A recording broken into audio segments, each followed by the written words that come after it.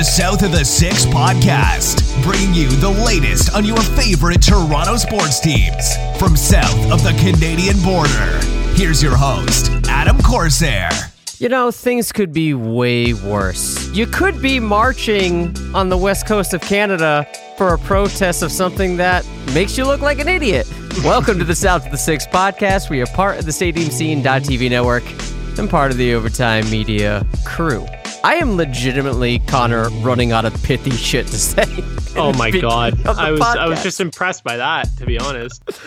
No sports. What are you going to do? We're going to talk about no sports, and we're going to talk about some recent news by your president, Mr. Masai Ujiri. I wish he was my president, but joining me today, you can tell by the voice, Connor Chambers of Toronto Sports Views. What's up, dude? Hey, my man. How hanging in there or what? Because it was fun while it lasted, but I think the Matrix is broken. Yeah. And I keep repeating the same shit over and over and over again every day. And someone in the central control unit fucked up and fell asleep or like spilled a coffee on the dashboard or whatever, because we're all broken right now. We're on constant time lapse of repeat, and it's Groundhog's Day, man. That's what it is right now. It's Groundhog's Day. Yeah. It sucks. Shout out Bill Murray. Shout out to Bill Murray. Yeah. Can't hate on Bill Murray. No. You know, when things look like to be at their worst, you always have Mr. Bill Murray to guide you through. There you go. Cheers to that. And there's always beverages. So hey, I'm glad you're doing well. I'm glad you're feeling well. I'm glad this crisis and this pandemic hasn't gotten the best of you, it seems. You don't seem that stir crazy, but I imagine you have a little bit of cabin fever. Oh yeah, I mean, I went out for a drive to go to the local liquor store because I saw the picture. Yeah, being in quarantine, I got I had to order. So in Canada or in Ontario, it's the LCBO here, so it's the Liquor Control Board of Ontario, and they essentially have a monopoly on alcohol here. Okay, so they are actually, fun fact for those that don't know, they're the largest alcohol distributor in the world. And it's everybody, it's like the crown jewel prestige of if you get into the LCBO, it's like you've made it as an alcohol company. Okay. Pink Whitney just got here. So for those that aren't aware, Pink Whitney is like a pink lemonade vodka by New Amsterdam Vodka.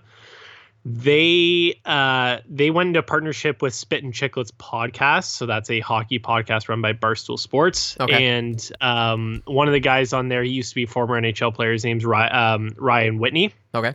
So he went into partnership with using the Spit and Chicklets brand with New Amsterdam Vodka and created this thing called Pink Whitney.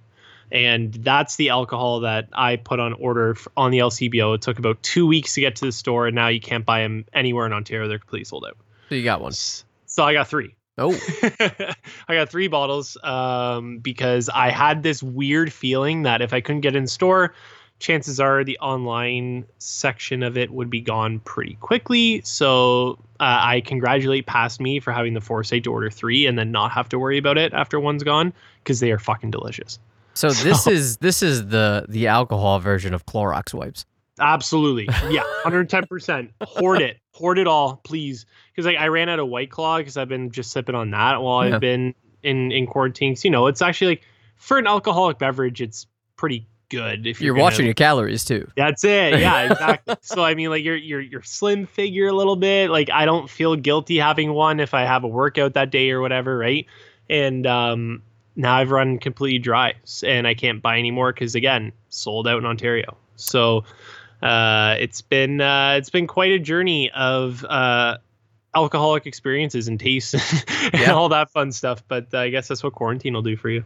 If there's ever a time to expand your palate, now would be the time, right? This is it. Yeah. I know that there's some people, a few of my buddies actually live in the city of Toronto. I'm just on the outskirts of Toronto, but they live right in the heart of the city downtown. And what they've been doing is they're massive beer guys, but like craft beers and IPAs and stuff like that. So they've been buying local, and some of the local breweries will actually deliver to their condo. That's dope. So they have their delivery route for the day, and they just drop it off. Obviously, like the social distancing thing, they just wait in the lobby. You go down to the lobby, you do the exchange thing, whatever. You've already prepaid in advance through like e-transfer or PayPal or whatever. I know you guys have like all these different other cash apps that we don't have yet, but what are you talking about, dude? We only have PayPal. You guys are the advanced ones. You guys can do like e-checks. We can't do e-checks yet. Well, well, you guys have like Venmo and stuff, right? Yes, we have Venmo. We don't have that. So like I guess it's a little bit of give and take, but yeah, we can do e-transfers, which is like the way that I do a lot of like if it's like a local business or something like that, a lot of times, or local services or whatever, a lot of times like, hey, just send me an e-transfer, same as cash, but you're just doing it online, which is cool.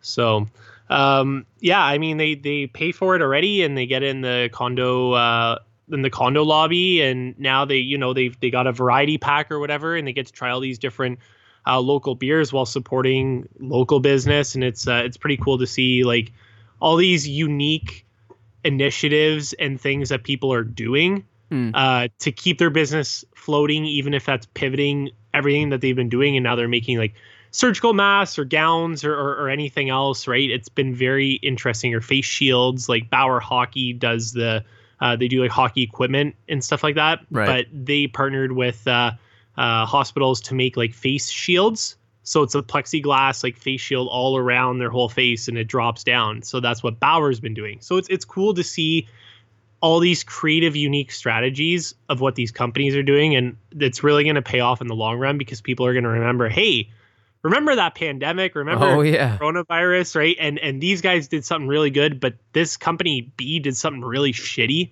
and they like cut off everyone's pay. It's going to come back. If you're doing something shitty now, it's going to come back to haunt you. If you do something really good, it's going to pay dividends for you in the future, I promise. Yeah, it's we here in Rhode Island, there's a law that you cannot have alcohol delivered to your house. I don't know why. I think it might have to do with being the smallest state in the United States. Like it's too congested. I don't know. Maybe. But you can certainly, like now for the first time, we're able to do carry out beer. So if you ordered from a restaurant and you wanted a bottle of wine or something, you can order that. So that just became legal. I know here also, I don't know what it is up there in Toronto or in Ontario rather, but starting Monday in Rhode Island, all individuals that are going to work, no matter what the job is, and that includes myself, has to wear a face mask. And all customers that are shopping in retail stores must wear face masks. So basically everyone's going to be wearing face masks. Wow. Yeah. I just don't think that I'm sure our government would have wanted to implement that. I just don't think that we have the resources to do so. Like we're so short. You and I have had this conversation off air regarding when we were talking about, the masks being stopped at the border. Yeah. Coming you can be as transparent as you want to be, dude. It's all good with me. No, I know. Like it's 3M has a plant here in, I want to say it's London, but I can't remember. It's that for you, that means nothing, but for people around here, it might mean something. Mm-hmm. And I don't know. I know that our governments worked to get this shipment dropped off. I don't know if it was the full 300,000, but I know that our frontline workers are really struggling with masks. So I just don't know if they would have the capacity to do that and make that mandated for everyone to have a mask, because they're going to prioritize, obviously, healthcare workers first. So I would like that to be a thing, but I haven't even been able to get a hold of a mask or whatever. But we'll see. I mean, I know New York's getting rocked. Oh yeah, like they have 600,000 plus cases now. Mm-hmm. Yeah. Holy fuck. The death rate is at like 57.5% per 100,000 residents. Oh my God. Mm-hmm. That's brutal. Just to put it into perspective, Rhode Island's in the top 10. We are number 8 with 6.9 per 100,000 residents. New York is 57.5 per 100. Yeah. That's the perspective you need to look at right there. Oh. Crazy. I wonder why it got so bad specifically in New York. Like travel. I'd be curious. But that's the first thing that I think of, right? It's like either travel to or from, because it's such a destination to either live or to travel to. But That's a lot. It's the business hub of the United States, right? So you figure like big shots, big wigs that are living in New York City or thereabouts, heading over to China for like big deals. And that's where it all began. And again, this is not meant to be a racist comment. This is not meant to be insensitive at all, but this is obviously where it started. And this is where all the business dealings typically do happen, especially when it comes to big corporations and stuff. There's a lot of traveling involved in Europe and in China and whatnot. You come back and you bring it back, and that's where it will spread like wildfire, as we've seen. And speaking of this virus, I'd be remiss if I didn't immediately give a shout out. We're 11 minutes into this podcast. Didn't immediately give a shout out and positive vibes and prayers or whatever you want to do to Karl-Anthony Towns, his family. Mom tragically passed away. Dude, you just never want to see that. Sucks. It's really upsetting. Like, I saw that and my heart broke for Karl-Anthony Towns. Obviously, like, to have all of us obviously have a mother, whether the relationship is what you consider to be strong or weak or whatever. It's, it's heartbreaking to see that. And for someone who's, still relative, like very young, to lose their mother like that and had that close bond, it broke my heart. So, thoughts and prayers to the Towns family. Incredibly sad, tragic. And I know that the father had the same illness, but recovered. So, that's a blessing that at least, the family was still able to keep one parental figure out of that. But, this isn't a joke. Like the virus itself is not a joke. This should be taken very seriously, even though, we in Ontario have actually done a very good job, I would say, in flattening the curve and, that whole lingo of the flattening of the curve and the isolation and everything like that. We still have over 1,000 dead here and across Canada now. And, there's only so much you can do. But again, this is not something to be taken lightly. So thoughts and prayers, and everyone just be safe and follow the proper protocols and procedures. And, that will only speed up the timeline here of flattening the curve and hopefully preventing a lot more future deaths from happening and maybe saving some current lives. Wait a minute. You're saying that we shouldn't protest the tyranny and oppression of your federal government? No, I mean, like, yeah, you should protest it. No, I'm kidding. Of course not. Those guys are fucking idiots. Are you kidding me? Like, they're so stupid. Like, these are the same people that will get infected with coronavirus and then go into a hospital funded by their own taxpayers' dollars, by the government, to save them. Aren't you guys getting like $2,000 a month? If you are now, they changed some of the restrictions today, so I'm gonna go off the top of my head, and I may be incorrect on some of these. It just started with, like, if you're unemployed, I'll or give if you you've some been laid leeway, off from that, obviously. Yeah. Then you get $2,000 a month. Okay. In American dollars, it's about like $1,600 US. Yeah, which these people are definitely unemployed because they were marching all day.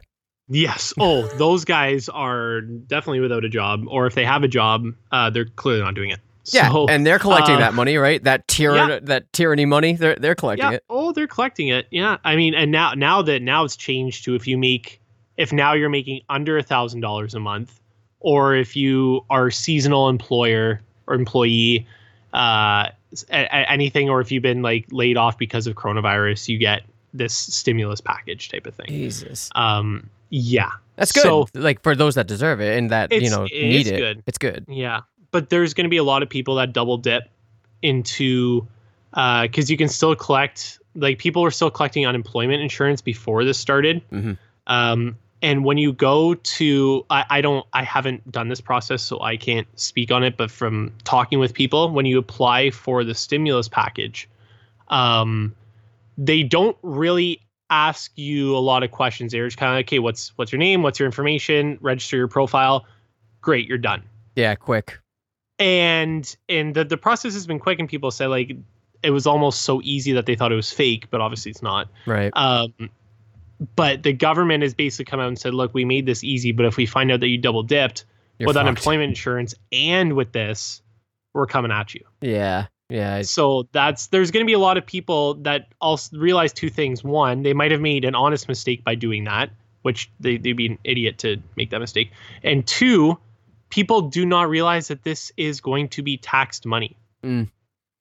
So it's not truly $2,000. You're gonna have to pay tax on that $2,000 once the economy is back up and running. So once tax returns come and stuff like exactly. So there's gonna be a lot of people that look at that and think, well, wait, hold on a second.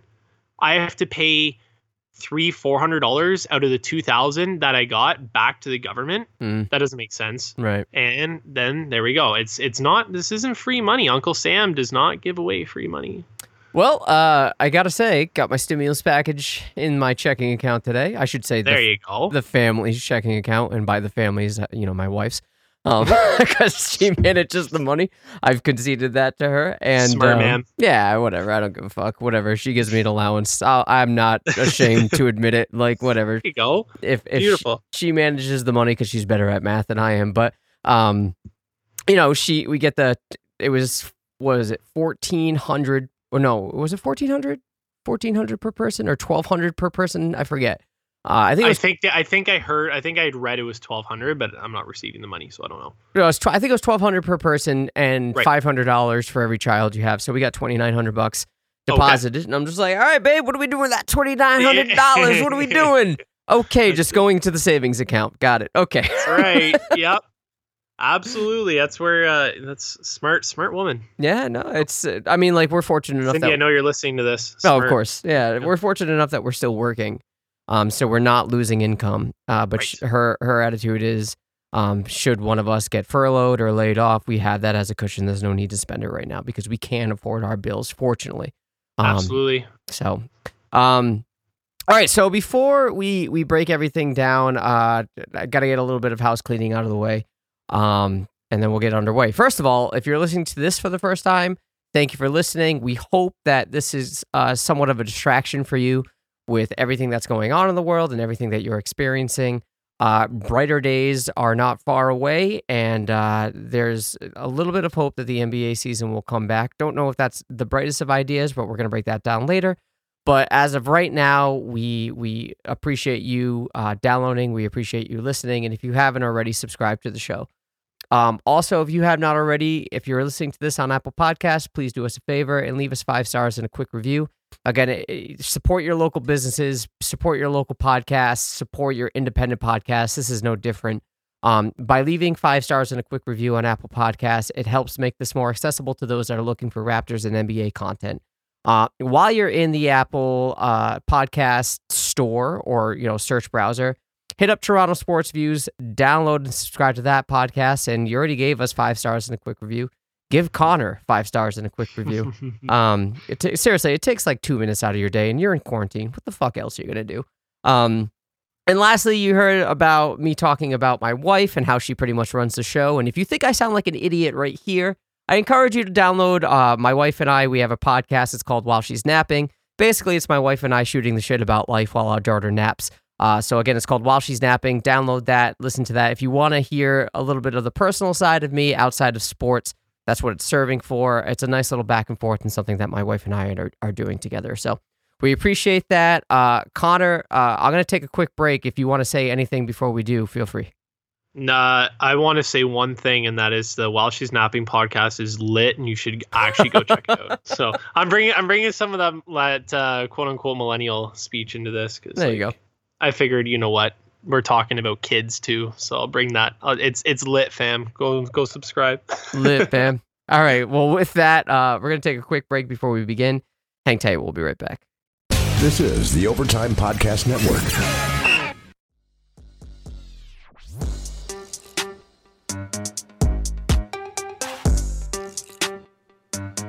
All right, bro, let's just jump right in. The latest news regarding the possible resurrection of the NBA season, as well as sports in general, is primarily focused on the state of Florida. Now, this is an ever-evolving situation, and for clarity, we are recording this Wednesday evening, April 15th. The governor of Florida has declared that, and this is very key that you, the listener, listen to these terms, okay? Because it's not just any sports. It's all nationally televised professional sports. These are considered now essential businesses in the state of Florida. This will open up the door for quite a few possibilities. One, this will clog up Florida for the time being with professional sports, as it's the only location that's allowing such measures. Or two, the possibility that other states that aren't as impacted by this virus yet will follow suit as a result. Three, only the more popular sports will be returning on a regular basis. So basketball, hockey, football, baseball, we'll see in the state of Florida. Or four, and this is sort of where I lean, this is a massive oversight, and the government in the sports world is sort of forcing the issue here. I'm going to put aside my more, expanded thoughts on this, but Connor, where are you when it comes to this possibility? You knew one state was going to do it, like to start, right? There's going to be one state that looks at this and goes, the money is just too lucrative to pass up, because they are sitting there and they're essentially the now almost exclusive state of NHL, NBA, MLB. I know MLB proposed Arizona, Florida. Yeah, spring training-esque, divisional, shortened season, which I know that you're not a huge fan of. I actually kind of think it's interesting for a year, but that's for a baseball podcast. If you want to follow the Jays podcast that's associated with South of the Six, hey, go ahead. Yeah. Be my guest. The fact is this. I don't envision a time in the year of 2020 where fans will be allowed to watch live sports. I just don't think that we're going to get to that point. I think maybe earliest like November. Well, hold on. For clarity, you're talking live in person, I'm talking television. Live in person. Sorry, I'm talking live in person. Okay, so television is excluded from this. Television is off to the side for a second. Okay. I think that in person, I just don't think it's going to happen until like November, December. And even saying that, like earliest, and even saying that with New York State, that might take a lot longer than November, December, right? I'm just saying some of the states that are okay, you might start to see slowly come back in. I think that we can start to see sports live as early as July, given that there's so many precautions and stipulations placed in the procedure of reopening these sports. Okay. Is it so like Florida they won't be receiving money for like ticket revenues or anything like that, but they're going to be the only state that's televising this stuff. It's big money for one state to house these major sports. Am I a fan of it? You know what? If they can prove to me that they have the proper protocols and procedures and safety measures and everything done, I's dotted, T's crossed to perfection, then I would be open to the idea of having that. But the utmost importance in this matter is the health and safety and well-being of everybody in the sporting world when we're talking about, this in particular. So everybody associated with the sport teams, so that's athletes, coaches, training staff, front office, the broadcast teams and the crews that go around. We have to make sure that everybody is safe. It's going to be very hard to guarantee that, and there won't be any way to guarantee it. But I'm so desperate for sports, but I don't want it to jeopardize the health. So if it can be done in the right manner, yes, I'm all for it. I just don't know how that's going to be done. They'd have to show it to me, and that's for people with a much higher pay grade and knowledge of this than what I have. So I'll leave it to them and see. I just like more information to come first, but if it can be done in the right way, I mean, fuck, why not? Right? Like, give me the sports. But Florida, like you had mentioned to me earlier, it's one of the states that got hit pretty hard because there's a lot of dumbasses in Florida. We have a family condo in Florida. I can say that. So there's a lot of dumbass people in Florida, and they're on the beaches of Clearwater and all this stuff. Like, what are you doing? So we'll see. I that's why I just don't envision any point really in 2020 where live fans will be able to experience games live in person. I don't disagree with that part. It just seems that this is something. It just seems so dirty to me. It seems so like sleazy. I understand it's important to make money. I understand that the economy is something that, especially in the United States and even North America in general, Canada's no exception to this. The world economy is very important. These things aren't blind to me. Like, I'm not someone that's just like, fuck everything, man. Like, fuck money. I'm not like that. Like, I get that these things are important, and it's well beyond my understanding of things. I just check my bank account every week to make sure I have my paycheck. But when it comes to how they're handling it, it just seems like they're forcing it because, look, for instance, in no way do I see WWE as essential. In no way do I think that's essential. And moreover, like, you talk, again, not to get too political about this, but like, you see Trump today, again, this is Wednesday, April 15th, you see Trump today having a conversation with people like Adam Silver, Robert Kraft, who else? I Gary think Bettman, he's the NHL commissioner. Who's the dude in Roger Goodell? Yep. Mark Cuban and Vince McMahon for some reason to have these conversations to open up the economy. Bro, you should be talking to fucking economists about this, not heads of the sports world. I understand that they are part of like a large conglomerate, that it's an exclusive elite club that we're not part of. But come on, man, like, this just seems sleazy, like you're just trying to make money when there's no money to be made. I don't know. For me, it just, you're clogging up the system in Florida if this comes to be. This is the same governor that refuses to close refused to close beaches during spring training. And look what happened. There was a massive amount of gatherings there, and a lot of people got the virus.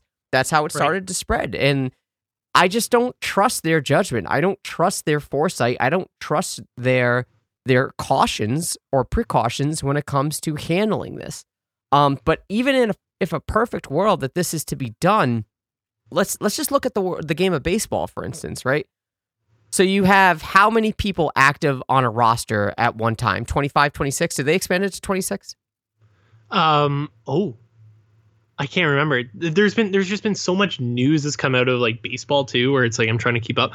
I think they did. Okay, we'll just say 26, right? I think they did. So at one point, you're gonna have 52 players in one location at once. All right, and then you got coaching staffs, and then you got medical staffs, and then you got broadcast crews, and then you got umpires. You have all these conglomerates of people that you're thinking it's going to amount to 100, 150 people in one space. And not to mention that if this is the only place, imagine if Arizona is out of the question and this is the only place that baseball is going to happen. You're going to have game after game after game after game at one location or two locations at best. Or if you're doing like spring training facilities, like, it's going to get clogged up. So you're going to have like people waiting for double headers and stuff. It's just going to get messy, right? So you're looking at maybe at one time, maybe like 300 people at once. Like, I just don't see how this is going to work. Like, for me, I want sports back. I do. Yeah. But it's got to be responsible. Like, the testing needs to be robust, and it needs to be, like, plentiful to the point where not just the professional athletes, but all the citizens have access to it. We shouldn't be prioritizing professional athletes over the citizens, especially those in the front line. So I just don't know that we're there quite yet.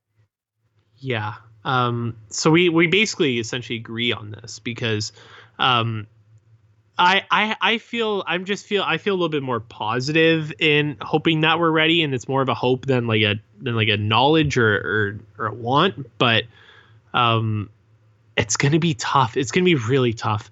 I think that obviously you can't start with fans coming back. That's a for sure, like, definite out of the question.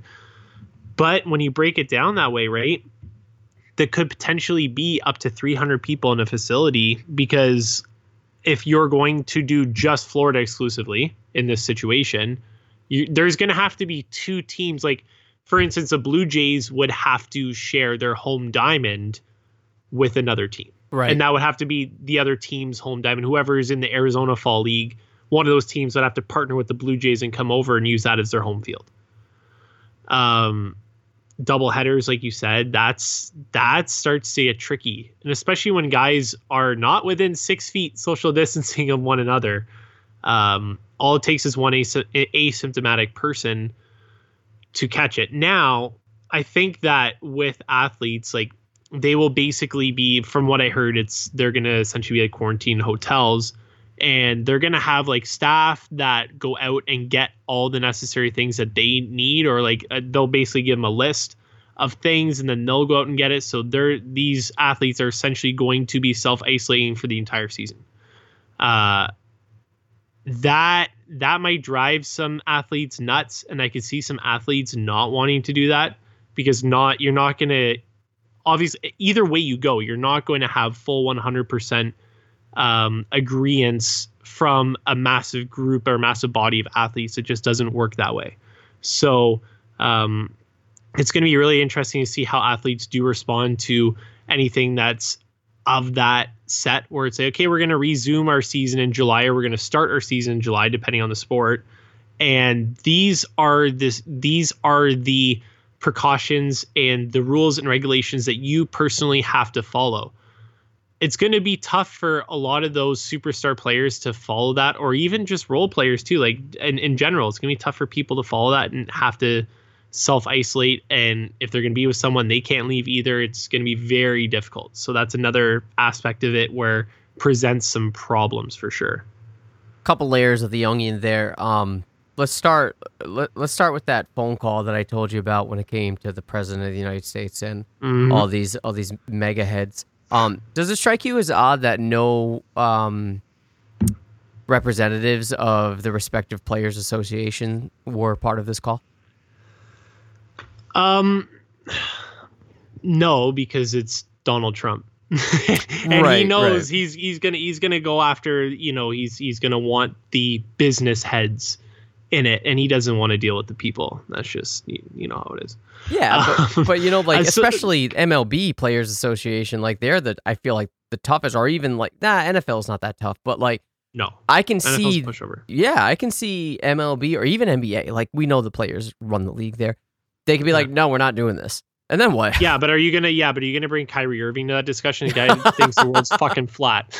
Good call. Touche. Like, so, no, I'm not surprised. I think that because it's such an initial discussion, right? I think that when discussions start to ramp up and, the blocks start being put into shape and the ball starts rolling a little bit, then you're going to see players associations or even the commissioners say, okay, we need to bring in the players union or the players association once we get into these further stages, because we need to make sure that they're in agreement. Otherwise, all the work that we're doing is for naught. Right. So there will be a point where they come in. I'm not surprised that they're not included in this yet. But once, if the NBA says, okay, we're planning for July, that's usually when they're going to want to, hey, NBA PA, you want to come into my office or virtual Zoom call for a second? Because we're trying to get this started and we need your agreeance from the players that we can get this thing going, because we don't want to delay any further. So that's what I sort of see happening in that.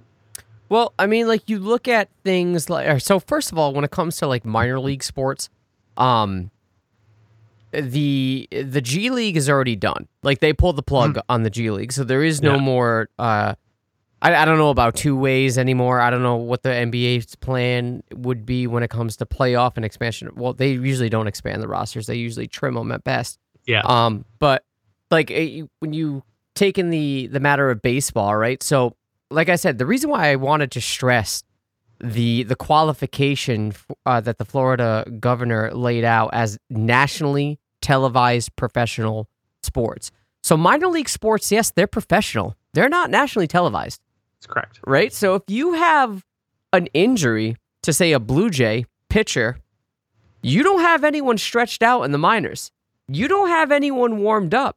Are you comfortable? I know this is not a Blue Jays podcast, but still, like, it sort of resonates with why, like, I feel like if you don't have one league, you're not going to have any of them. Like, if one of them's disqualified because of the issues with this virus, it's going to have ripple effects to all the other leagues, even if the quote-unquote minor league issue doesn't necessarily lend to the NBA. Like, it for me, like, the minor leagues, like, imagine if Trent Thornton got hurt. Are you just going to bring Anthony Kay up and be like, all right, bro, you're not ready at all. Go ahead, go get him, pal. Like, think about Nate Pearson. That would ruin him. It would ruin him. And, like, even if you take that issue away, think about the distance between an umpire and a catcher. Think about the distance between a runner on first and the first baseman. Think about the distance between those lined up on the foul line, like on the sidelines, like that, or on the bench even. Like these little things, like, there's so much to work out that it just seems like a clusterfuck to me. And who knows, maybe in a month or two, the social distancing may not be 6 feet apart. Maybe it will be closer. Maybe we'll relax on that a little bit, especially if, like, we've hit our peak and we're seeing the downturn of the curve. But still, like, I just don't know. I can't get behind something that has all these what ifs involved, because the certainty and the safety of your players seem to be secondary compared to just opening it back up so you can make money. And to me, that's just sleazy. It is sleazy in that way. But going back to sort of what I'd said earlier, if they can provide me with something that, you know what, at least they've shown that they are putting very serious effort into ensuring the health and safety of everyone involved, as you and I have both said, you know, like players, coaches, referees, head office, front office, everything like that. If you can ensure their safety, or at least take every single necessary precaution to do so, I'd feel a little bit more comfortable.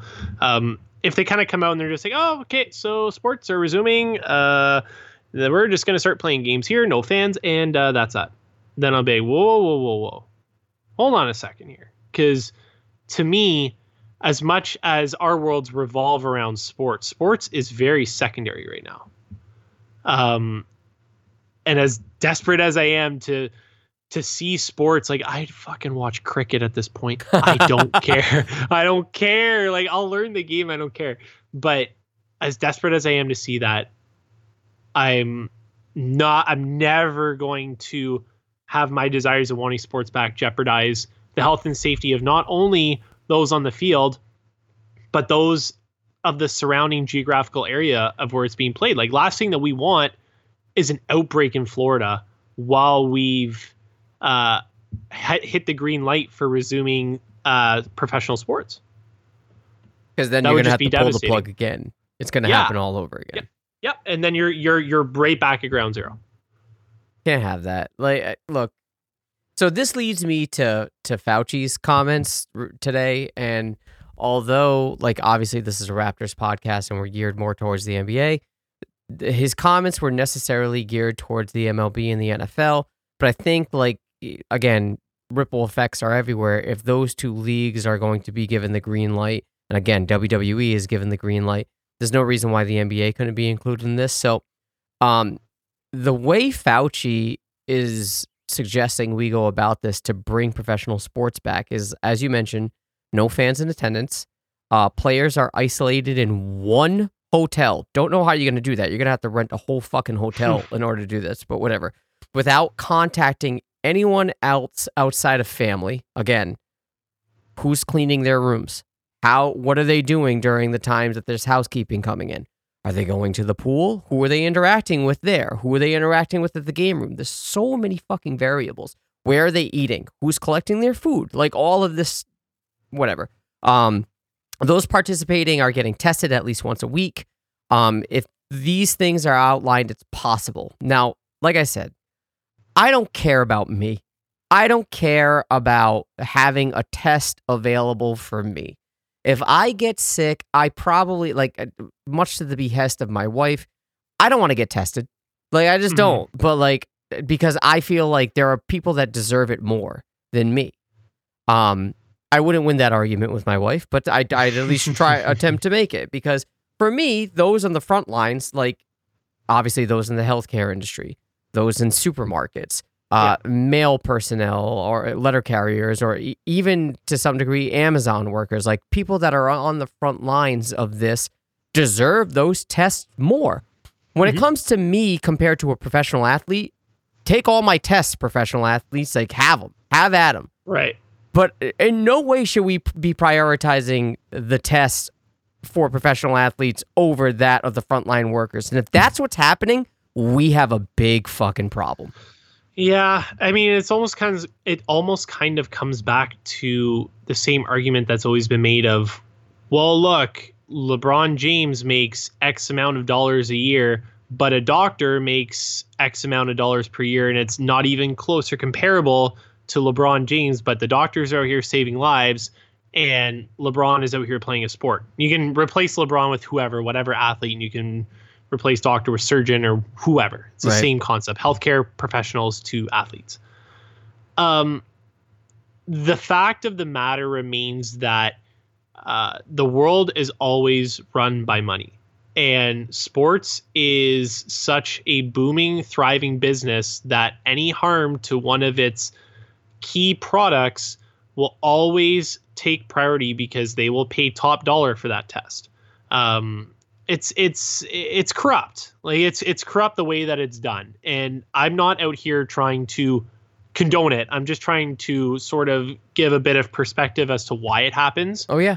And it sucks. And I agree with you, but that will never change because people will prioritize LeBron James over the nurse at New York Hospital, right? That's just the way it's going to go because LeBron James means more to people than the nurse at New York State Hospital. I'm not sure that's true today. I think that in general you would find that more people would. I just think that more people would lean to that. I'm not saying that at all. Right. I know. I want to like preface by saying that I will always value the healthcare worker over whoever. So any frontline person in a crisis over an athlete. But I think that there are just so many other people that would be like, as long as our athletes are fine, then that's fine. But I do agree with you in the sense where I think that more and more people are leaning the other way, which is great to see. But at the end of the day, I just feel like there's always going to be that stigma of like, this is our most valued product as a business, and we need to make sure that we're taking care of our assets. Well, asset management. That's it. I was just about to say asset management, baby, but you know. Yeah, I took the bait. When it comes to this issue, though, recall what you said earlier, that those that are mishandling this situation, there's going to be dire consequences to be paid when it comes to the state of your organization and how it's looked at. What makes this so different? You're absolutely spot on. It's not different. Not different in any way. Like if the hypothetically, let's say in a hypothetical scenario, NBA cancels their season, NHL cancels their season. They just say it's too risky. We don't want to do it. MLB says we might look to push it back or whatever. They're contemplating it. Maybe they cancel their season. NFL and Roger Goodell, he's like, fuck it, I'm going with my season. I don't care. And they start, and a player dies from coronavirus. Do you know the consequences that will fall upon the NFL? They're already facing hot water with concussions and all of that stuff. If one of their players or one of their coaching staff or whoever, one of the referees, it doesn't matter. Anyone affiliated with the NFL on the field, on or off, whatever. If they die from coronavirus in that season, that will be detrimental to the NFL. And I'm just using NFL as an example because of the timelines, right? Because they're the last ones to start their season. That would cripple the NFL. I don't know. As much as the NFL is crippled already, I think it would cripple the NFL. I don't know. I don't know that that's true because, like, for the sake of transparency, for the sake of honesty, and like maybe this makes me a bad person. Maybe this makes me a degenerate type of person. I don't know, man. Fantasy is key. Fantasy is king. I would probably keep playing. I'm being honest. Like, I would like to say that I would take the high road and be like, fuck all this. But like, it's not so much that I want my fantasy football. It's the camaraderie with my friends, that it's just like a tight fabric between us. And I'm sure it's the same with you and a lot of other people out there when it comes to fantasy football. That I don't know that there's not much that can be done with the NFL to make people let go. Unless they like get rid of fantasy. It's literally the only thing that's keeping the NFL's head above water. That's true. Because NFL fantasy is the number one fantasy. Yeah. But I do still have a connection with a lot of my buddies and I. We play NHL fantasy.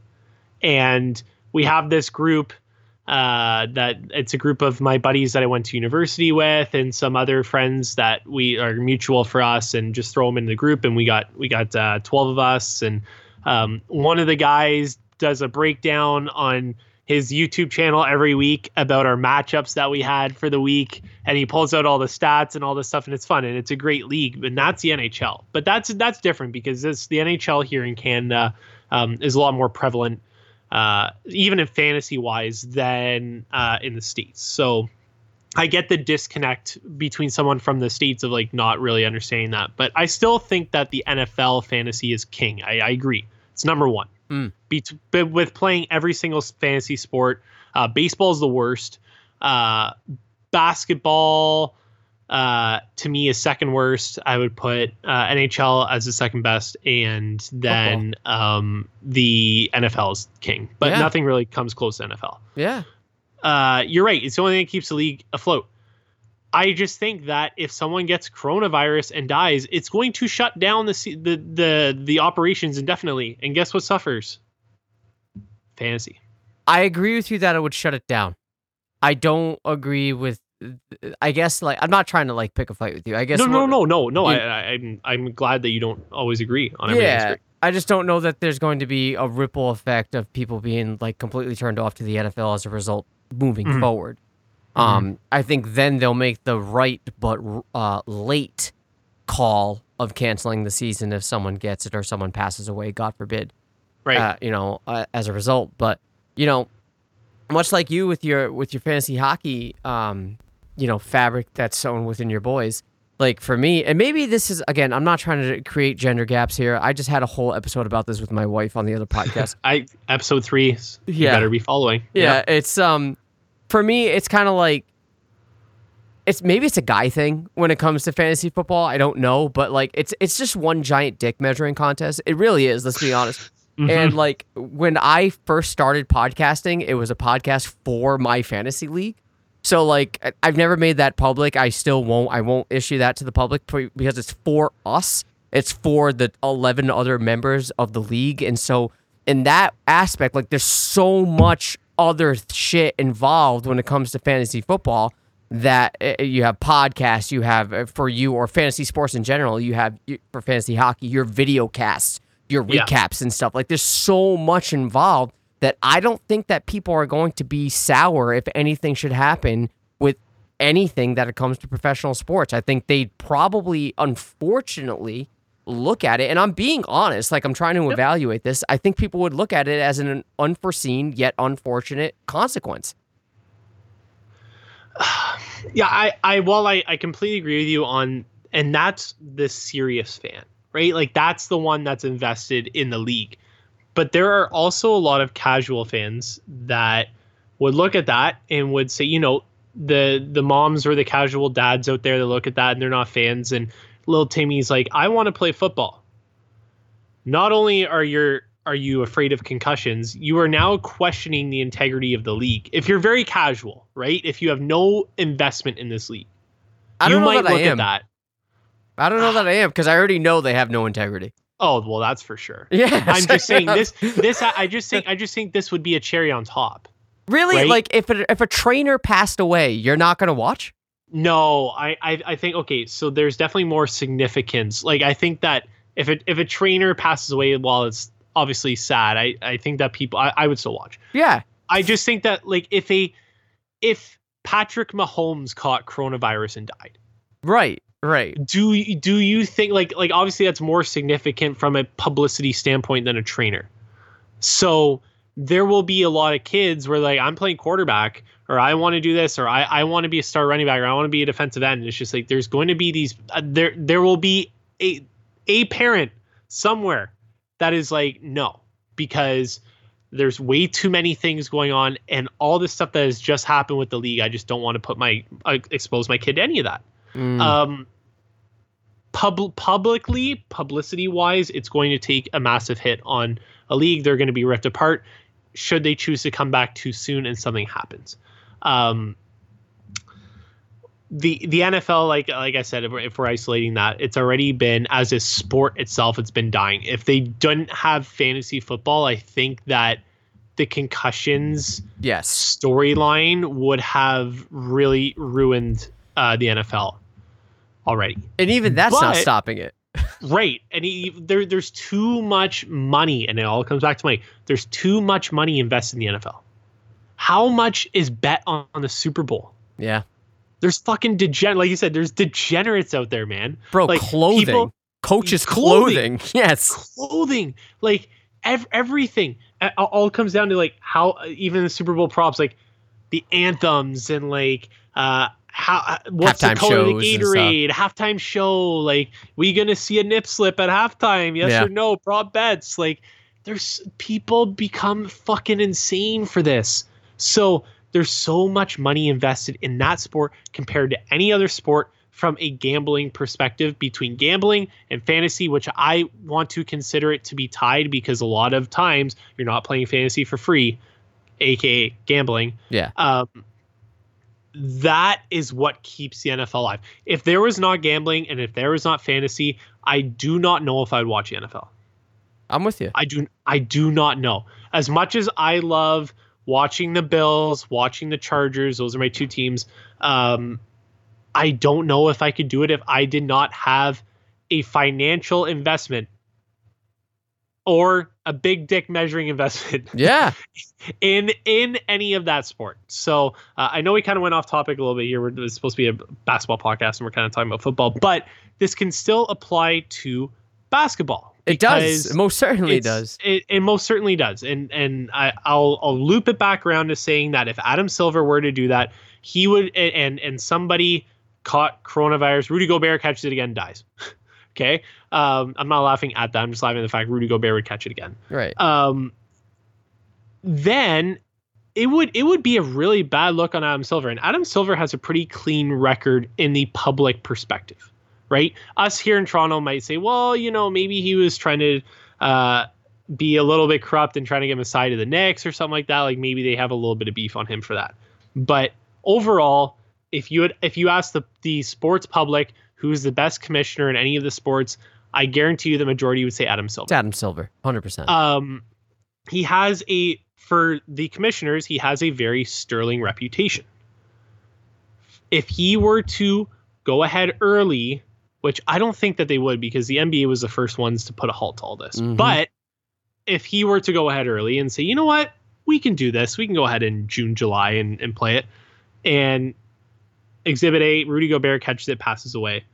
That would stay with him for eternity.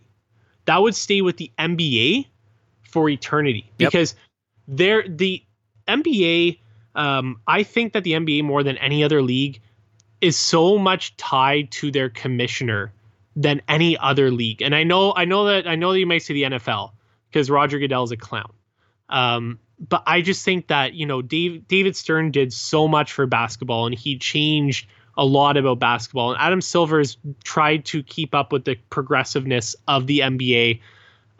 If that were to come back onto him, people might look at the NBA differently. Would still continue to watch it probably, but might look at it differently than how they look at it now. So a lot of these organizations, professional sport organizations, have to be very careful and tread very carefully when exploring what to do.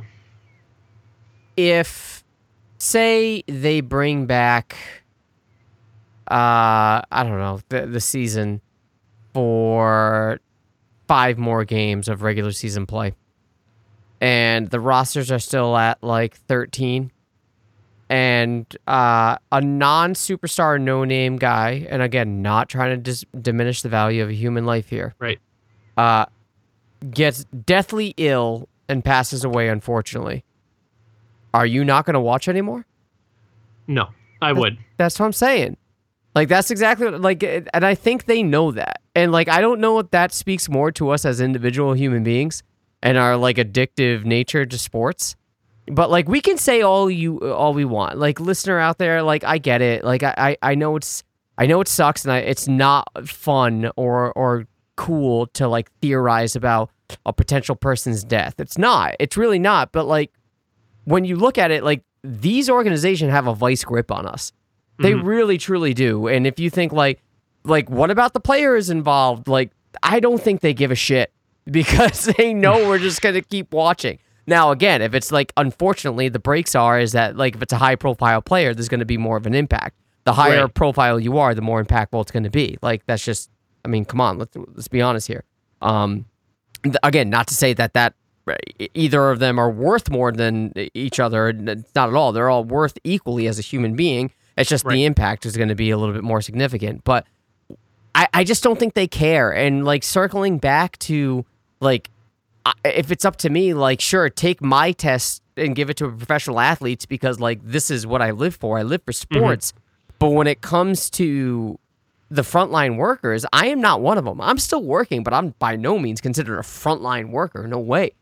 Right. Give them all the tests, even if it's a once-a-week test to every person that's playing in the NBA. I don't give a fuck. Give them to that frontline worker every single week because they deserve it more. Until this is over, until there's a vaccine, until there's something proven, a remedy, anything, I just don't see that as a responsible outcome. Yeah.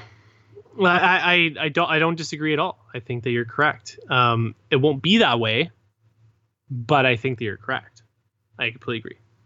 It's a clusterfuck, but look, this, as I said, this is an ever-evolving situation.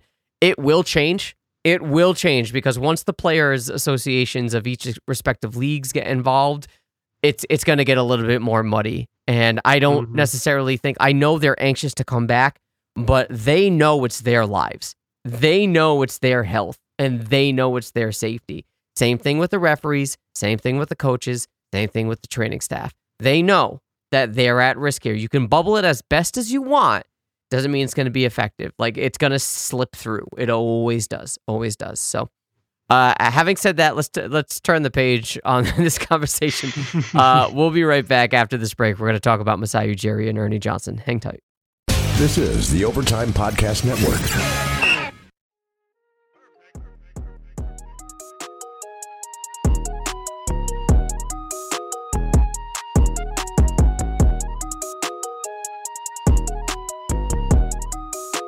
All right, so if we're going to talk about positives that the NBA is implementing here on the internet during this, off time, they're doing something cool. It's a hashtag NBA Together, like videocast / podcast, hosted by Ernie Johnson, and he sat down remotely with Masai Ujiri to talk about a couple things. We don't have a lot of time to talk about every little thing they talked about, but I do want to highlight what I felt to be most interesting, and it's kind of like getting into detail. So to start off, did you watch this first of all?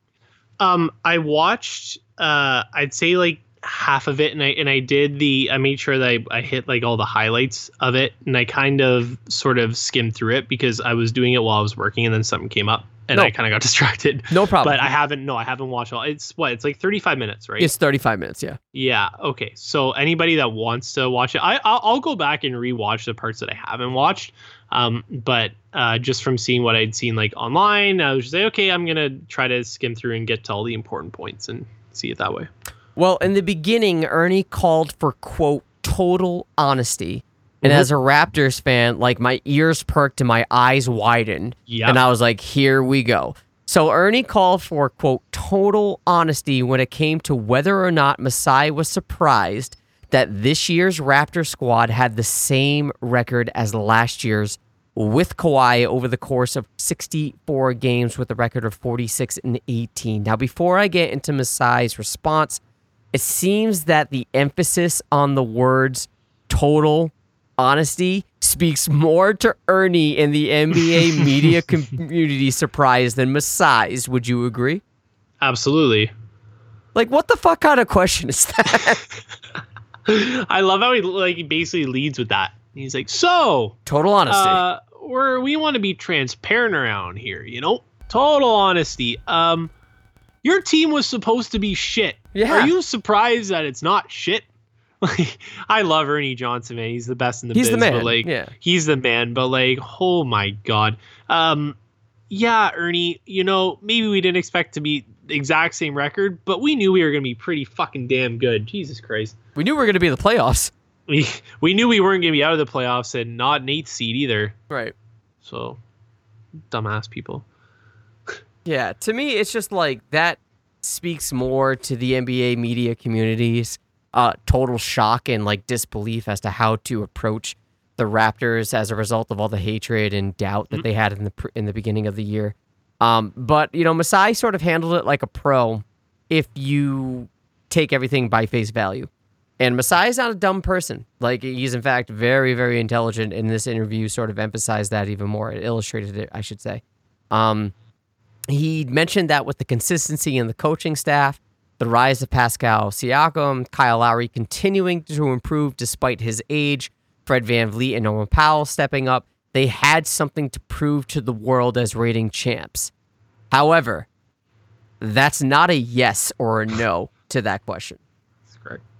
So maybe Masai was surprised given all the adversity and given the fact that Kawhi Leonard is not on this team. Is that unfair to suggest? I don't know. I'm genuinely asking.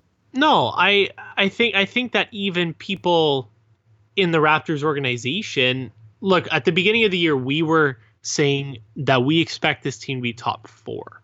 Yes. Right? Yes. That was what we were saying going into the year. We said that we could see them maybe as a 1 seed, probably not. That would probably go to the Bucks. I had them at a 3. Where'd you have them at? 3.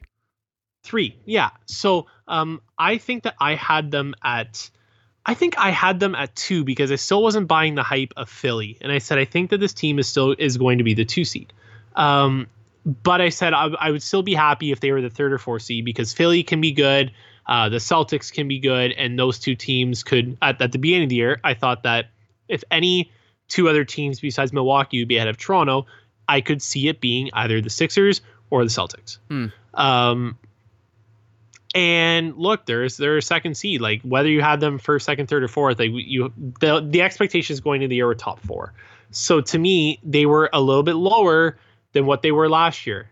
But that doesn't mean that I thought that they were going to be a 500 team or slightly above 500. I knew that they would be good. I didn't think that they'd have the exact same record at this time of the year without Kawhi Leonard than they did with Kawhi Leonard last year. So yeah, it is surprising, but what is he's not going to say that. Right.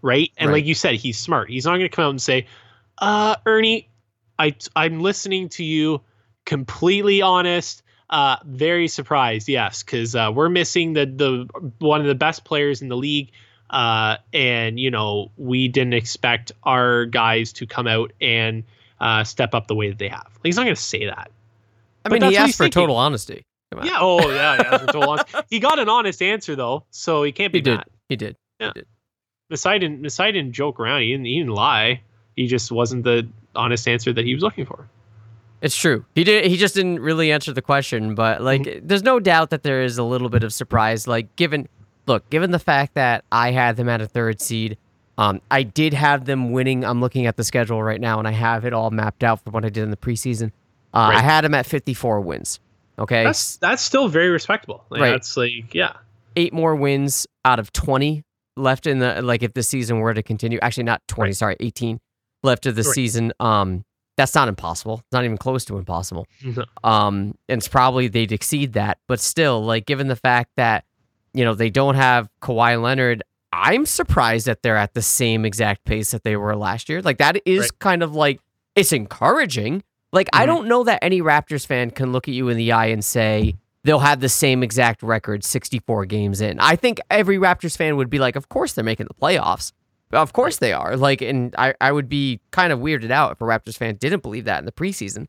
But I don't necessarily think that there was a Raptors fan out there that said, no, they'll be at the exact same pace even without Kawhi. Come on now. Yeah, like, no one said that. No, that's a lie. That's a lie. And if you said that at the beginning of the year, you were just like sniffing something. Because like that was just you being incredibly over optimistic. And I think that the more realistic perspective or outlook at the beginning of the year was, they'll be still a very good team, playoff team, good team, not getting the same amount of wins or at the same pace that they did last year. Speaking of Kawhi Leonard, it was cool to see that Masai's son FaceTimes with Kawhi's daughter. Yeah, that's a matchmaker. What a smart man. Masai for fucking prime minister. That's what I'm saying. God. That's what I'm saying. Oh my God. Please. He said that he still has a great relationship with Kawhi, and in fact, their partners, wives, partners, however you want to put it, are apparently very close to each other. So, for a brief second, I have to admit it, I was thinking 2021. You smell that? Yeah. That's the rumor mill. It's churning. Yeah. What? It smells like Giannis and Kawhi 2021? Man. Jesus Christ. Oh my God. Giannis and Kawhi? With Pascal Siakam? Big three? Oh my God. Inject it in my veins. Put Giannis at center. I don't even care. Pascal at the 4, Kawhi at the 3. Like, that's dominant. You can have Joe Blow Schmo running guard, and then you still have Norman Powell on contract. You might have to ship him off the money works. But, like, I'm saying... Nah, man, it's 11 mil. That's how you do it. Yeah. Right there. Masai making power moves. He knows what's up. He is the god. I'm kidding. But I have always said that I would not be surprised if the Raptors miss out on Giannis, that Kawhi Leonard comes back to his team. I would not be surprised, because I think that he is giving his family and his whole relationship bubble of people, he's saying, I have spent my time here in LA, whether it's 1 year, 2 years, whatever. I'm back home with my family. I've enjoyed it. If the Clippers team does not win a title, or if they are not in contention, or if he does not like playing with Paul George, he might look to come back here, because he was happy here. But I think that he went home because he wanted to go home for his family. And if he says to them, look, I've done my time here of 2 years, I'm going to go off to somewhere like Toronto, play there for 4 or 5 years, maybe come back home and then retire. But I want to do this for me and for my legacy. I could see it happening. And I have been adamant on this, that I think that it can happen more realistically than others. But I think it's less likely that happens than even Giannis coming here. But I can still see it happening. I would like to have the crown when both Giannis and Kawhi come to the Raptors. I would like to be crowned the prophecy, the Nostradamus of Raptors Twitter and podcasts. I would like that to be written in pencil and put in notes and aired out to the whole world. You know it's coming. I'm telling you right here. You don't even need to watch the 2020 season, because 2021 is going to happen. And then you're going to be like, oh my God, I love the Raptors again. Easy. So to play off the Ernie Johnson, I guess game here. Yeah. Total honesty, Connor. Yeah. What would satisfy you more? Giannis coming to this team or Kawhi coming back? Giannis. You think so? Yeah. The only reason why, and that's not to say I wouldn't be satisfied with Kawhi. Like, Kawhi is a fucking beast. I would be hella satisfied with Kawhi coming back. Like, I'm very disappointed he left. But we are thinking now another year down the road, right? Yep. It's another year of age and wear and tear. We have seen that Kawhi's body hasn't been the greatest. He barely survived a playoff run, even though he played incredibly. We have to admit, he barely survived that playoff run. Yep. Right? Health and concern-wise and fragility of a body, I just like Giannis's physical compensation a little bit better than Kawhi's. I just think that he's more healthy as a player generally. He's younger. He's got less tread and miles on him than Kawhi. But Kawhi is obviously undoubtedly the top player in the NBA, or one of the top three, depending on when you see him play, whether it's regular season or playoffs. Right? In the playoffs, he's usually the best. When it's regular season, he kind of goes down a bit because you don't see him as much.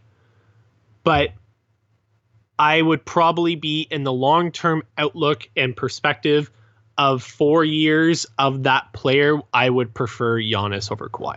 There is no load management when it comes to Giannis. That's correct. So I should mention, though, that Masai does mention Giannis, but only briefly and somewhat passively towards the end of the interview. He said, about having the roots, the African roots, and Masai bringing him in, but it was only quickly. So he being Masai, definitely has those tampering impulses in check. So he's no Doc Rivers. No. I just thought it was interesting that, he did emphasize the still close relationship with Kawhi Leonard, despite what may or may not have happened during negotiations with Uncle Dennis.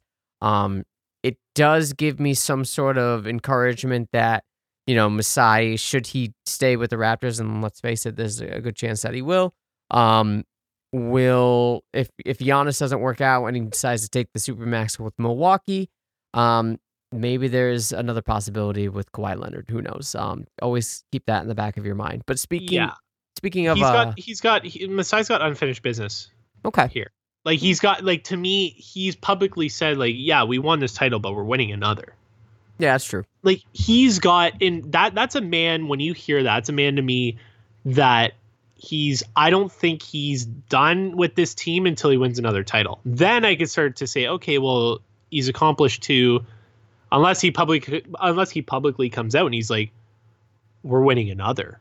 Then I'll be, well, okay, well, maybe he's not done. Maybe he's got this play in his head. But he is during the summer that we won, he came out and he's like, I'm so happy and blessed we got this title, but I want another one. I'm working for another one right now. We're going to get another one. That's a man driven by a goal. And I don't think he's going to settle until he gets that goal.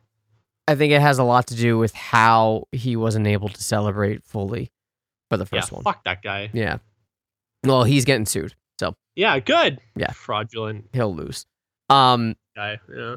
This is the last point I want to make when it comes to this conversation, even though there was a whole lot brought about into it. But this is something that I paid attention to. It was the relationship that he has and had with Dwayne Casey and DeMar DeRozan. I'm sure everybody has seen the picture by Yahoo Sports Canada or The Score about how Masai has said that he still has unfinished business with DeMar DeRozan. I'll get to that in a minute.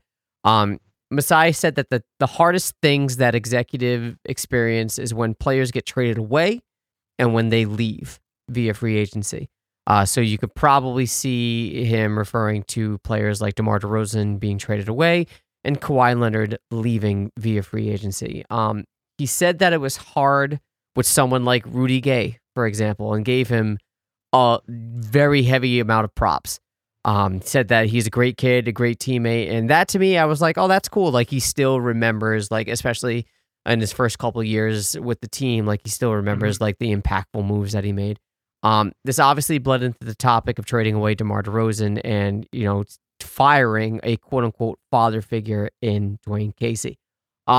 He said when it came to Dwayne Casey that it wasn't easy. Said he'll never forget how he felt when he had to fire Dwayne Casey and he sort of wanted to procrastinate it more and more, but he knew he couldn't. He praised Dwayne Casey as a person. Okay. And like, again, not trying to diminish anything. Didn't really give him that heavy of a props when it came to being a coach. Obviously, like we all know, Casey had his limitations and his stubbornness, but he said he's probably one of the coolest and best human beings I've ever met. He's a father figure to me. And he said he's mended fences with Casey and Casey's family. Does this surprise you? Because obviously DeMar DeRozan, like that exodus was a lot more bitter, but it's not like Dwayne Casey didn't have some bitterness to him either. No. It helped that Dwayne Casey landed on his feet right away.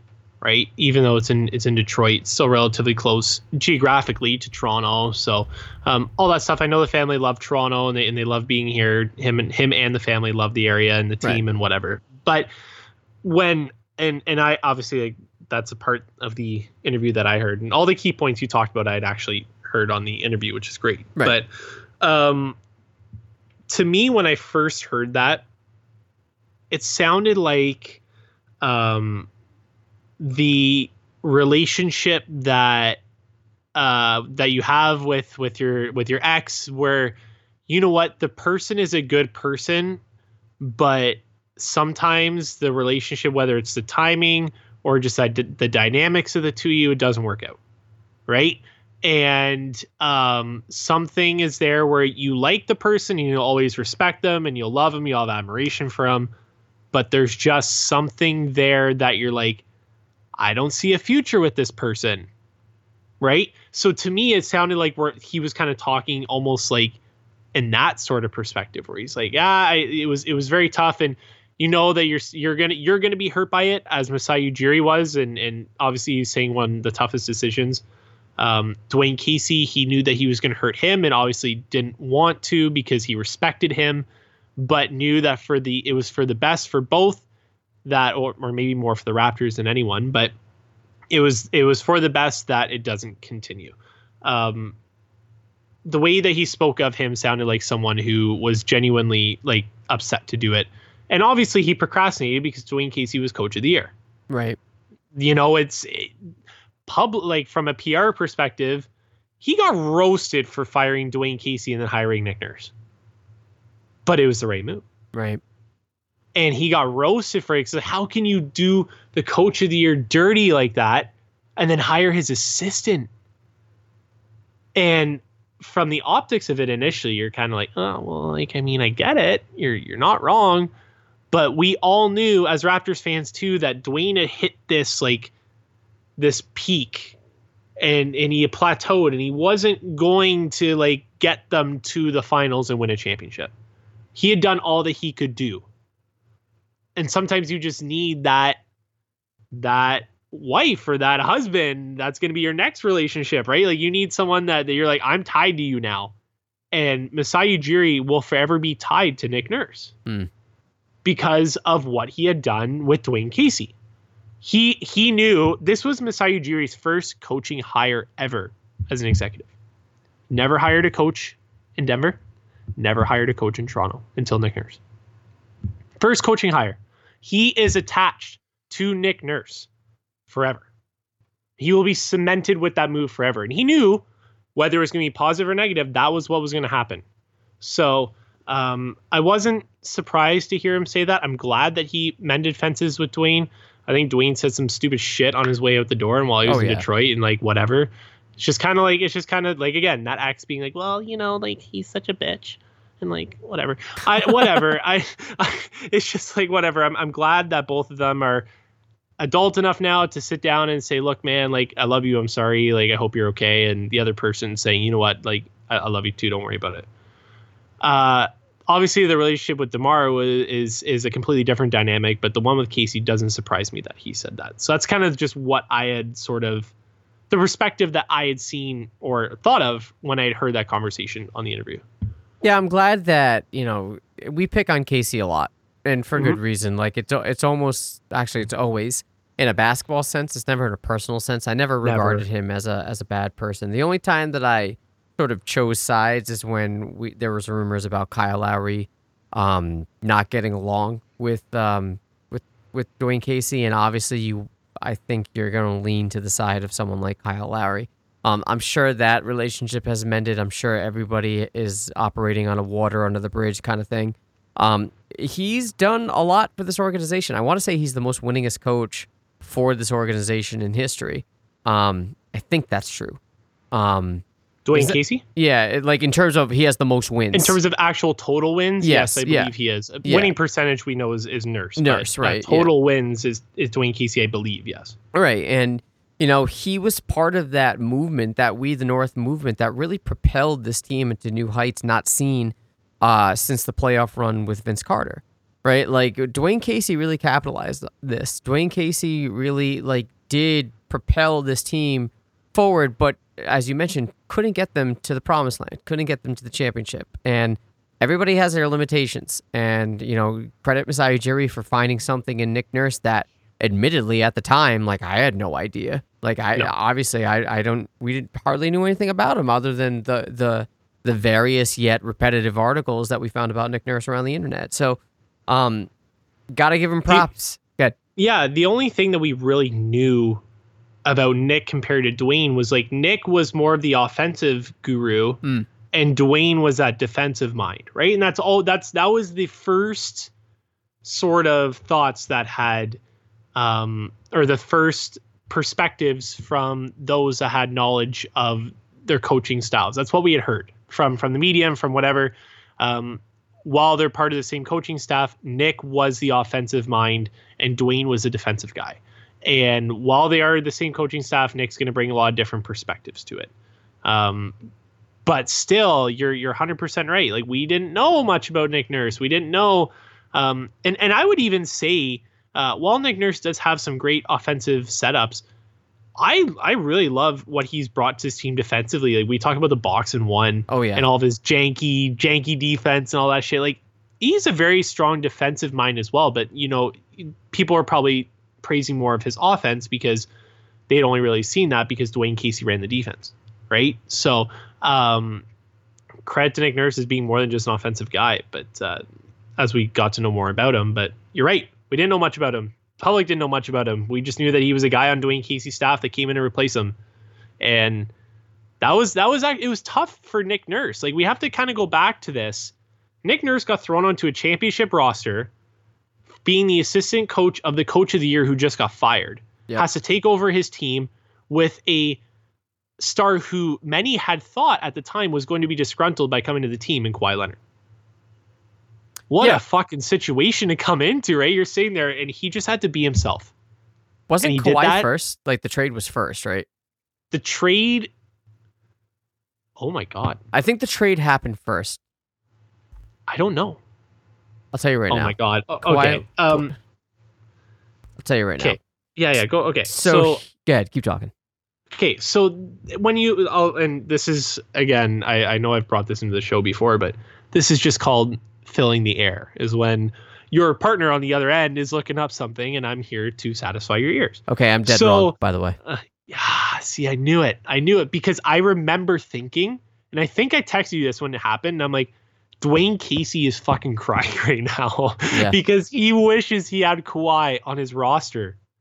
I remember this happening because I remember Kawhi meeting with Nick right away.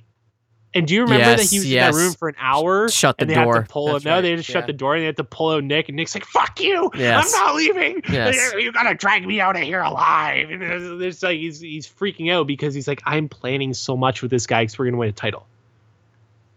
He just had to be himself. Yeah. He was himself. The team really respected him. He got one of the best players in the league to respect him. And at the end of the day, you can't be more proud of a rookie coach to come in here and do what he had done and change a lot of perspectives of people, including yours and mine. So good for him. It is, good to see though that fences were mended between Casey and Ujiri. Because like I said, whether or not you agree with his coaching philosophies, I certainly don't. I do have the ability to sit back and be like, I still appreciate what he did for the organization during his tenure as a Raptors head coach. So given that, Ujiri and him are cool and their families are cool, that's the most important part because Ujiri seems like a super, super family type of guy. Yeah. He emphasized that a lot in this interview. Like, my family is good with this person. My kids are good with this person.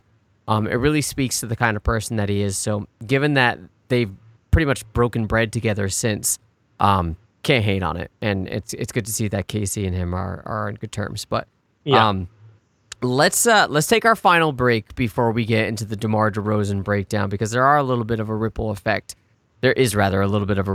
when it comes to this. Hang tight. Last commercial break. We'll be right back. I promise. This is the Overtime Podcast Network.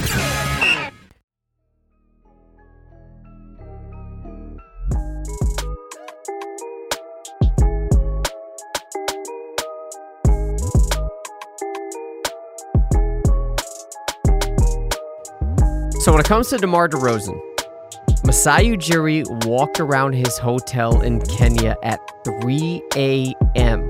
for a few hours to muster up the courage and strength to call DeMar. It should be noted that DeMar already knew. Like, that's the biggest kick in the balls about this. He already knew. Yeah. It's got to be a difficult conversation. Masai Ujiri does not hold back and just, he's very humble when he says, like, he was in tears when he had this conversation. Takes a big man to admit that, and obviously you would expect it with a guy like DeMar DeRozan and, what he's done for the city of Toronto. Masai Ujiri says, and this is the quote that I referenced earlier, quote, "Work needs to be done when it comes to repairing the relationship with DeMar DeRozan." So I'll ask you this. Whether or not you agree with one or the other, whether or not you're choosing a side here is kind of irrelevant. Do you think work needs to be done because Masai hasn't reached out and tried to fix it? Or because DeMar's like, I don't want anything to do with you? I really don't know. I think it's tough. Like I'm sitting here and I'm actually thinking about it because I don't know. I don't think either of them have tried to reach out to one another, to be completely honest. Really? Like I think DeMar was just kind of like, you know what? Fuck Masai. Like, I gave everything to this team. I'm just gonna go focus on the Spurs and develop a relationship with Pop. Where Masai was probably like, I don't want to, like, I think Masai felt so bad where he just wanted to give DeMar his space, right? Okay. Time heals all wounds, as they say. Mm-hmm. And I think that now with the NBA season being on pause, it's a great opportunity for one or another to reach out. You see DeMar on Instagram Live with Fred VanVleet and with Pascal and with Serge, and they're talking all the time, and they're shooting the shit and they're having fun, and he's obviously super close again, as we all know, with Kyle Lowry. And I think that it's time for them to talk about it. I think that enough time has passed where raw emotion is not going to get in the way of having a civilized conversation either way. I genuinely think that was the hardest decision Masai Ujiri has ever had to make, maybe in his life, with anything. That was arguably one of, if not the most beloved Toronto Raptors players of all time. I think he was even more beloved than Kyle Lowry at that time. But I think obviously Kyle Lowry has surpassed him now. Yes. Just from what he's done, and no one will dispute that. But I do think at the time DeMar was more beloved than Kyle Lowry. Whether you agree with that or not, it's really a moot point because they were both super beloved. Mm-hmm. I know he's just sitting there and he said, well, I just fired Dwayne Casey. Right? Because he had fired Dwayne Casey before. Now he's going to go out and trade the face of the franchise, one of the only guys that could have gotten a max anywhere else, to say, I'm not even taking a fucking mute anyone else. 1201, give me the contract. I'm going to sign it right now. That would have eaten away at Masai Ujiri to know that he's trading away like one of the most loyal people he's ever dealt with business-wise. That would eat away at me. Yeah. DeMar is a good person, as we all know. He's done so much for charities for his hometown, Compton. He reps it all the time. He did a bunch of stuff here in Toronto. He was devoted to the Raptors organization. He loved everyone. Everyone loved him. That's really hard. And I think that over time, I would hope that DeMar understands that it was not an easy decision, but he has to almost take it from the perspective of, they got the Raptors, meaning they in this circumstance, got the best player in the league last year in a trade, and I was the focal point. They were like you know what I mean. I and that's not going to help. Like it's not like it doesn't make things better. But I hope that he sits there and he realizes, like, I don't think that they intended to do me dirty. It was just business. It's just business. And for me, like, coming from that GM perspective, right, it's asset management. If you take away the emotion, you do that trade 100 times out of 100. Oh, yeah. With emotion, it's 99 times out of 100. Yeah. But there's still that Masai understood and respected DeMar so much in what he had done and he had brought, and that's why he was pacing. And I would have been the exact same way. I would have been circling laps if that was me. Because he knew what DeMar meant to Toronto. He knew what Toronto meant to DeMar. And he didn't want to break that up. I felt really bad for Masai because of the public outcry, even from obviously Raptors fans. Of, how could you do this? You're dismantling our team. You're doing these guys dirty. You can't be doing this. They weren't getting us anywhere. At the end of the day, they weren't getting us anywhere. He did what he had to do as an NBA executive, but that doesn't mean that it wasn't easy. That doesn't mean that he didn't pace around his room for 3 hours and miss and drop the ball and not letting DeMar know before DeMar found out. Right. And I know that also eats away at him too, not being the first one to let DeMar know, because that would eat away at me. Oh, yeah. I would want to be the one to say, DeMar, I want to tell you this man to man because you're going to hear it eventually from Woj or Shams or whoever. Soon. This is very soon. This has gone down. I want you to know first because I respect you, blah, blah, blah. It still wouldn't have made things easier. And DeMar probably would have been, fuck you, man, on the phone or something like that. And just like hung up or whatever, right? But I hope that they can repair a relationship. Not even because I want DeMar back on the Raptors. I think that ship has sailed. Oh, yeah. But I think that both men are truly great individuals in their own right.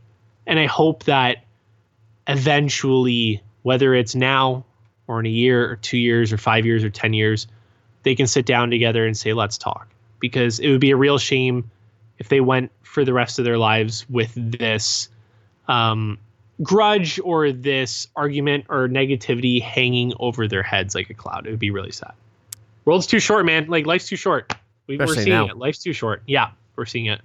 We sang the praises of Masai Ujiri's intelligence, and again, he just doesn't say things.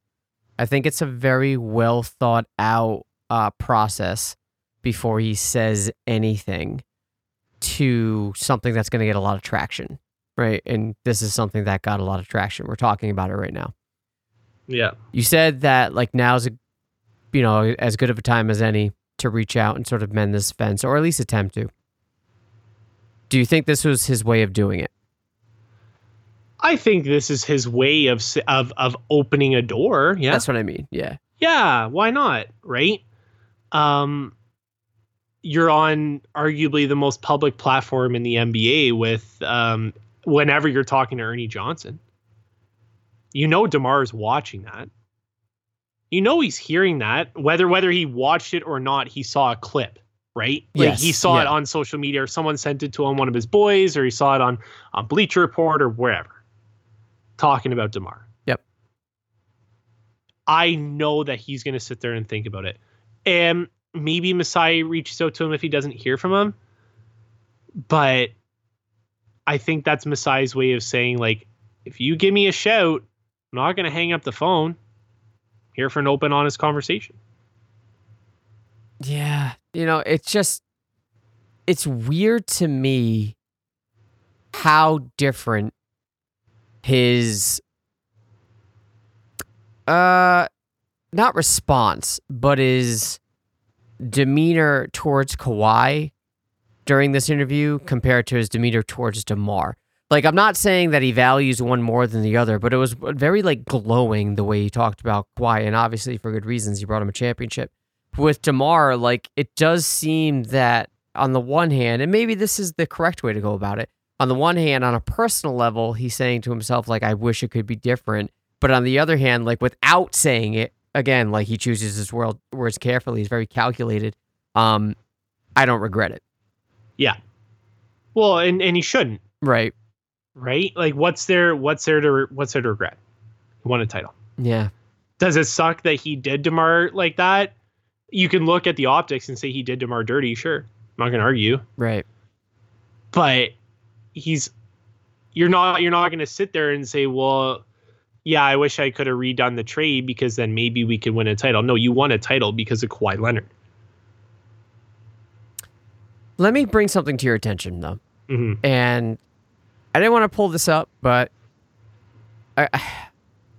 I'm reluctant to do it, but I'm going to do it. Do it. So we're talking about how there's still, work to be done to mend that relationship. And this interview was, I want to say it was last night. Okay. So we're operating under the assumption that things are bad. Let's go in our Wayback Machines, all right, to February of 2019. This is a quote from Ujiri.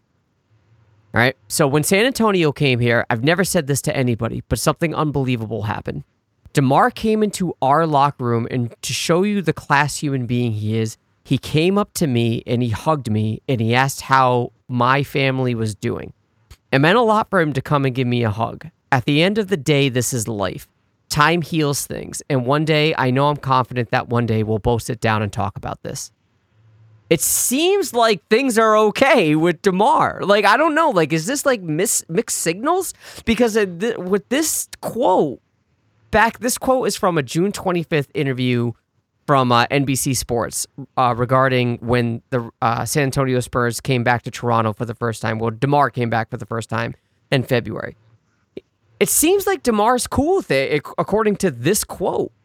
But now he's saying that like things still need to be done. I don't know, man. Like I don't know. I think there's a difference there, and I think DeMar was just showing Masai and everyone in that locker room that it might have even been DeMar trying to show he's the bigger man.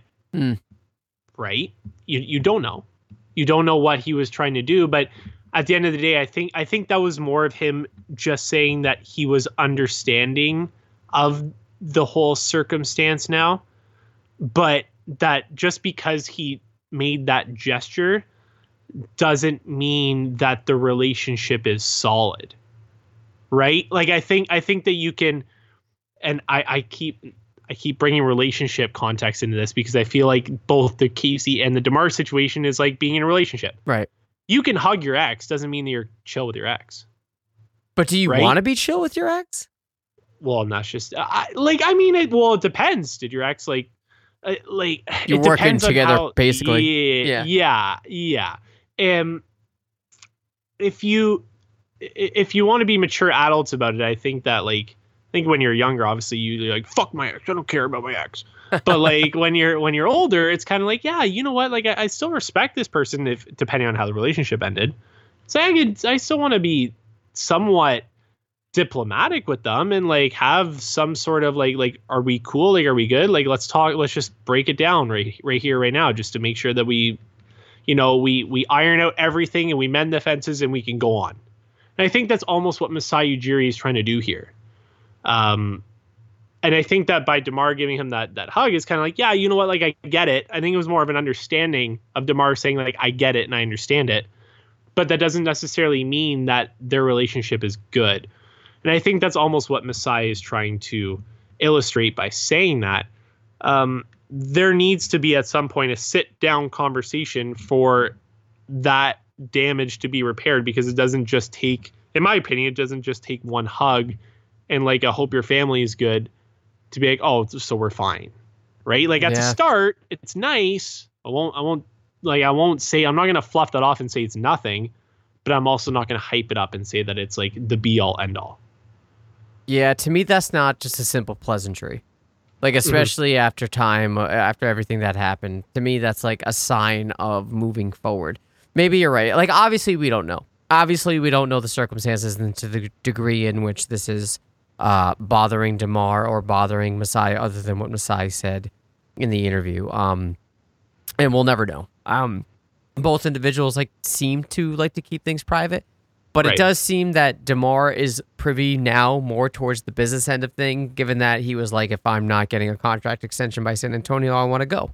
Right. You know, like, so maybe this is sort of flip the switch in him and saying, like, there's no loyalty in this. Like, I got to look out for number one, which is totally fair. Like, again, I've always been an advocate for players getting as much money as humanly possible. So, I don't know. For me, it's just like, this is something that will make a fantastic book one day.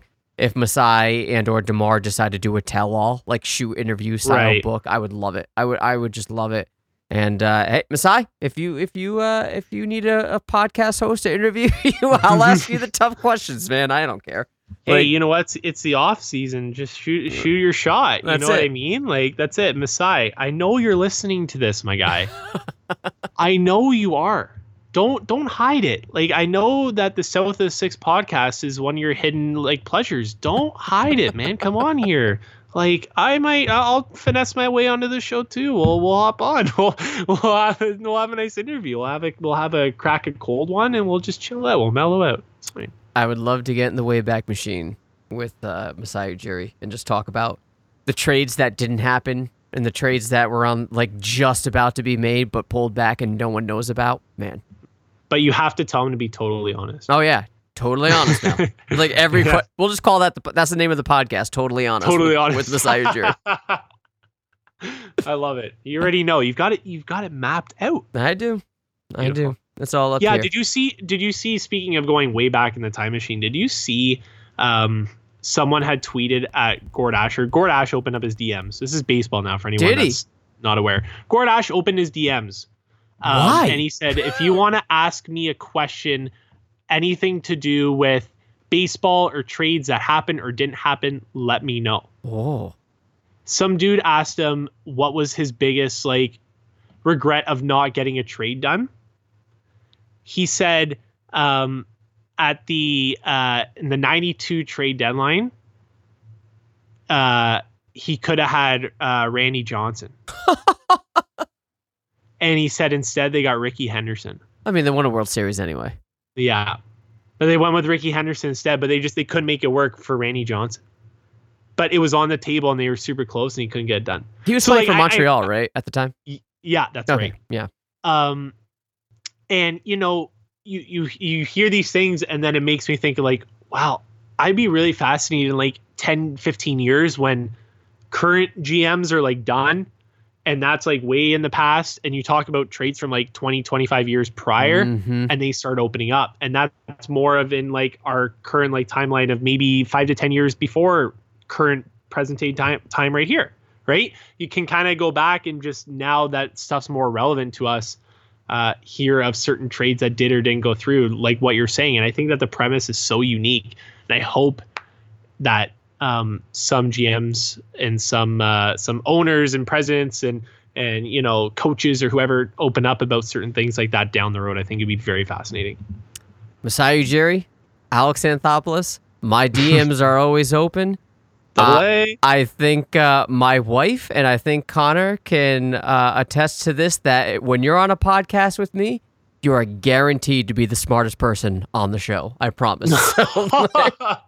No, not a chance. It's only, I mean, maybe if it's Adam and his wife on a podcast, yeah, sure.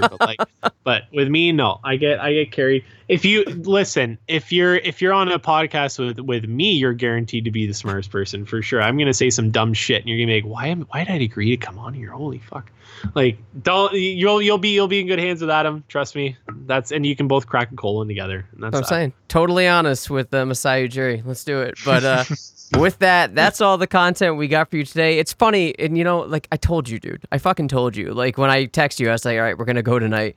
These are the only two things I want to talk about. You're like, it's gonna be a short one. I'm like, bro. Why does this happen to us every time? What are we at? We're at an hour 40. Hour 43. Oh my fucking god. Yep. How does this happen, Adam? It happens, and hopefully, listener. I totally thought I'm like, if we get to an hour, I'll be like, that would be satisfactory considering the topics that we have. Spend 20 minutes talking about general shit at the beginning, like we always do. Hey, and then we get right into it. But that's good. I love it. Listen, like it doesn't feel like an hour 40. If you guys listen to this in one shot, I very much appreciate it. But to fill your void when it comes to like lack of sports, if you decided to break this up into segments to get through your days, completely understand, and I recommend doing that as well. But Connor, you know the deal. This is your time to shine. Promote any and everything you got going on. I know there's really not much going on when it comes to sports, but I know you're still very interactive when it comes to the Twitter sphere. So go ahead, man. The floor is yours. There's not much, but the Twitter sphere handle is at @TO_sportsviews. When sports are back, or when I want to talk general topics about anything or any news comes up, I'm going to fire up a podcast, the TSV podcast, which was teased by yours truly, Adam Corsair, at the beginning of the show. So go like you're going to do with this podcast with South of the Six. If you haven't already, you're going to leave a like and make sure you subscribe, do all that fun stuff, because I know if you're listening to this, you're loving the content, because if you're listening to this dynamic duo already, you already know what's going down. So you know what to do, guys. Make sure you're doing all that fun stuff. And the Twitter activity hasn't really been as much. I've just kind of been doing like some throwback stuff. I'm like, oh, remember when this happened and whatever. But I promise you, when sports comes back, or when we have breaking sports news or anything like that, it'll be the first to come up onto my Twitter sphere. And if you are a fan of the NFL, or in particular Bills and Chargers, the virtual draft is coming up, and I might be doing a little bit of that on the TSV Twitter sphere. So go take a look there and stay connected. If you're a Bills or Chargers fan, which I think there's like 3 Chargers fans in the world, if you're a Bills or Chargers fans, let me know. It'd be nice to connect with some NFL people and shoot some shit about it, just like I do with Adam. So also, I know, again, basketball podcast, but Hank Steinbrenner of the New York Yankees, not a coronavirus illness or COVID-19 illness, but he had passed away at the age of, I want to say, 63, still very young. As a Blue Jays fan, you know, it's as a fan of any sports team, of any sport organization, you can appreciate the greatness. Even though I hate the Yankees, you can still appreciate the greatness of that franchise and what it means culturally and iconically in sport. Obviously, it was the father that had built it, but the sons that continued the legacy. So just want to say condolences to that family. And this year sucks, to be honest. This year sucks. Couldn't have said it better. On a lighter note, this is the one year that I'm glad the Bills aren't in the first round of the draft, because I have a feeling it's going to be a clusterfuck. So go Bills. All the links to Connor's Twitter will be in the description of the show. I highly suggest subscribing to the podcast so you're ready and waiting for when the episode drops, when sports come back. And like I said, my wife and I are doing a podcast on a weekly basis. It's called While She's Napping. If you want to hear me banter about other stuff other than sports, feel free. Leave a subscribe and a 5-star review. But for now, I am at Adam Corsair on Twitter and at South of the Six. Connor is at Connor Chambers and TO_sportsviews, and we are out of time. So Connor, thanks for joining us, and we'll do this again soon. Absolutely, we'll do it soon. Go Raps. Thank you for listening to the South of the Six podcast. Don't forget to follow us on Twitter and Instagram at South of the Six, and to subscribe to our show. We're on Apple Podcasts, Google Podcasts, Stitcher, Spotify. Yeah, we're everywhere. While you're at it, if you liked what you heard, do us a solid and leave us 5 stars and a quick review. We appreciate it. Thanks again. Go Raptors.